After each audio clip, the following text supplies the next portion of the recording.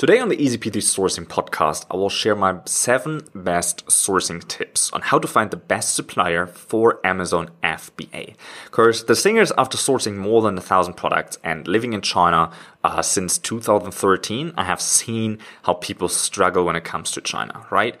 Probably you're struggling to find a reliable supplier, or you're asking yourself, how can you find someone who you can actually trust?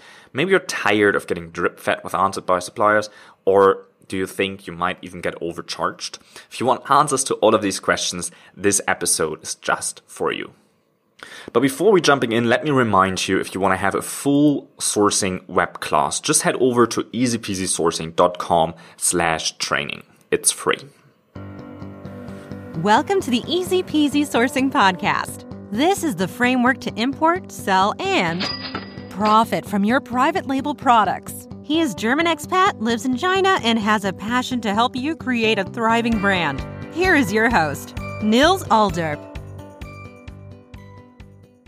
After sourcing more than 1,000 products here in China, and actually after living here since 2013, I have seen how people struggle, me included. In the very beginning, I struggled so much when it came to sourcing in China. So let me ask you, are you struggling to find a reliable supplier? And maybe you're wondering how you can find a supplier that you can actually trust. Maybe you're even tired of getting drip fed from Alibaba suppliers, like you ask them 5 questions and they only come back with 1 answer, right? And perhaps you think you might even be overcharged. My tip number 1 is to use an inquiry sheet when you ask for quotations. So if you have a couple of questions for your supplier when you're getting quotations and you're only getting back 1 answer here and another answer there, and you have to, go back and forth with them several times, simply use a product inquiry sheet. Below here in the description, there's a link. If you click that, the download starts and you get my sheet. You don't even need to leave your email address. You just get that free down here in the description. So make sure to check that out. Because if you use the supplier inquiry sheet, you can just fill in all of the things that you need to know, and you have blanks in there, and you just ask the supplier to fill all of that. It is much more effective than asking them a couple of questions in 1 email. And when you acquire the right way, you have to appear serious, okay? You can't appear like some one-man show, like one man as CEO, whatever, working from your kitchen table. It doesn't work that way. The supplier is also looking for serious business. And if you don't sound serious, if you don't know the kind of sourcing lingo, and if you sound like you're not serious and not aware of like how anything works in the sourcing world, then they are not going to take you serious and they're not going to give you the best prices possible. Also, when you ask questions, you have to keep in mind that you're sourcing a complete different culture. I think the Chinese culture is a more, it's more literal culture. So, for example, if I'm going to work in a coffee shop, so sometimes I take my computer, I go out, I go to a coffee shop, and then I ask the waiter, "Hey, do you have Wi-Fi?" The waiter say, "Yeah, of course." So I said, "Cool." I sit down, I order a coffee, maybe something to eat, and when I try to log into the Wi-Fi, it doesn't work. So when the waiter comes back with my coffee, I say, "Well, look, I don't know, your Wi-Fi is broken." "Yes." "What do you mean, yes?" "Yeah, our Wi-Fi doesn't work."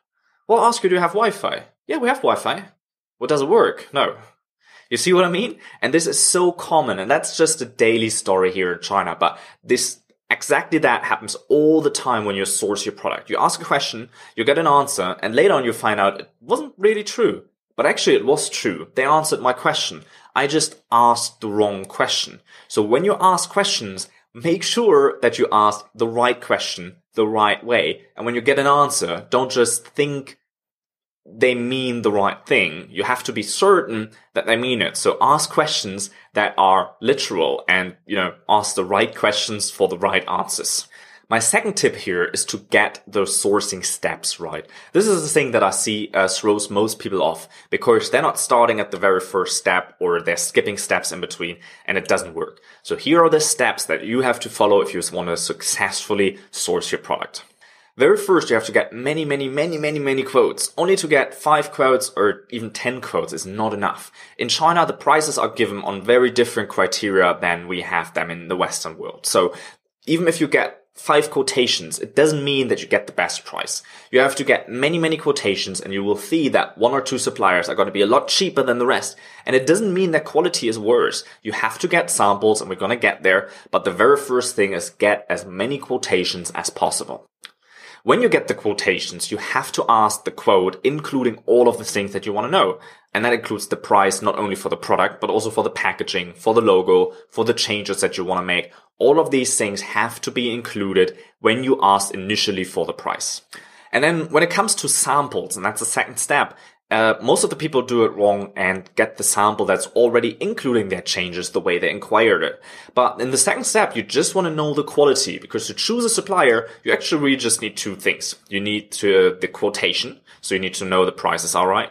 And you need to know that the quality is good. To know that the quality is good, you don't have to go all the way around and get the sample with your logo and with your changes and with all of that stuff and waste your time trying to do that with many, many suppliers at the same time. You only want to do that with the suppliers that you already know the quality works for you. So in the very second step, you're going to get simple samples off the shelf. It's a lot cheaper and it's a lot faster, and that's the next thing you're going to do. Then when you have both, that's the moment when you actually filter suppliers. So you have the quotation, you have the sample, and then you match them, and only the suppliers that work for you, they go to the next step. Then when you have all of those things, maybe only 4 or 5 suppliers are left. Then you go back to all of those suppliers and already start negotiating the price. So you go back and you basically take their excuses away that their quality is better than the competitors and that's why their prices are higher, right? Because now you already have samples. So you can go back to them and say, well, look, I don't think your prices are very competitive. I have, your quote here, and I also have your sample here. And I made inquiries and I got samples from other factories as well. And they send them to me and the quality actually looks the same, but your prices are a lot higher. So maybe we can do something there. I have to speak, I have to give the prices to my boss and my boss has to approve. So please, it would be great if you could, give me a new offer. And then probably 1 or 2 suppliers fall out again. So now you only have 2 or 3 suppliers to work with when it comes to customizing your sample. The customization process can take a long time, and in that stage, that's the moment you want to have your logo, your changes, your packaging, and all of that stuff. Now it's a lot easier to only work with 2 or 3 suppliers here, and then in the end, either the one that's fastest, or you see, well, supplier number A works the best, so you're going to choose them. But now you have a small handful of people that you can actually compare and work with to get your customized product. If you want to learn more about the process, head over to easypeasysourcing.com/training. My third top tip here I have for you is to change your mentality about sourcing. If you're looking out for suppliers, I think a lot of people see them as their enemy. It's not your enemy. It's supposed to be your partner.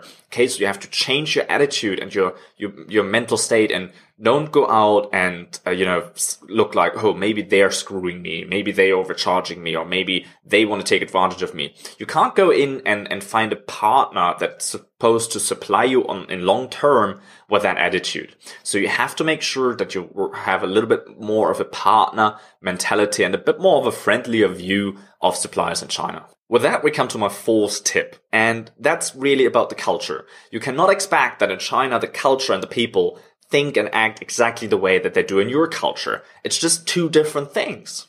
So sometimes you have to be a little bit more patient. You have to praise people rather than be angry with them. Praise them for coming back to you quickly instead of getting angry that they forgot something. Okay, you have to develop a different methods, because if you think about where do the people come from? Like if you look at serious companies or manufacturers in Western countries, the people that work there are probably in their 40s, maybe 50s. They've done that their whole life. They've maybe studied it. And they are very, very professional. In China, the people that work in the factories and sales, they come from countryside. They might have never even used or seen or even know what the product is that you're ordering before they join that factory. The people that work in the factories have a very, very different understanding, a different mentality, and a very different education. They're not working in the factory after they learned the job, after they made an apprenticeship, or after they, went to university for it. They come straight out of school. Sometimes they're just 18. Sometimes they're even younger, and they start working in the factory. They know a little bit of English, and that's good enough as a qualification. So make sure that you realize who you're working with and adjust your standards a little bit. Sometimes you have to be a little bit more patient. We all want the better prices sourcing in China, right? We all want to have the cheap product, the fast delivery, all of that stuff. But it comes at a price, right? And the price might not be money, but the price might be your patience and changing your attitude a little bit and realizing that when you're sourcing in China, you're not going to Walmart and picking things out of the shelf. To understand a little bit more what I mean with that, I'm going to make another video The fifth tip I have for you is to get a sourcing agent. Because if you have the right sourcing agent, you're going to save a lot of time. They're going to get you better quotations and they do all the work for you for a little fee. And that fee is actually so low that it's, you can pay them with the money you save because they get you a better price. If you have the right agent, they can immediately see if you're dealing with a trading agency or if you have the right supplier. They can validate them, just give them a call, arrange quality controls, bundle your samples, and do so many more great things for you. So I absolutely encourage you to get a sourcing agent. My tip number 6 is to get a backup supplier. So as I said earlier, you might have 1, 2, or 3 suppliers left when you go into the stage of getting your customized samples with your changes. Well, when you get that from multiple suppliers, you're going to end up with multiple samples. And that's a good thing because if you have multiple samples from multiple suppliers with all your changes, then you can choose and you'll always have a favorite supplier and that's going to be your supplier. But it's always great to have a backup because sometimes there are things that even the factory can't influence. Recently, China closed down tens of thousands of factories because they were not following environmental regulations. So they closed all of them down. Well, if your factory closes down, you have an issue. And if you don't have a backup supplier and you run out of stock, you have a big problem when it comes to your ranking within Amazon FBA. So you really need to pay attention to that. Get a backup supplier.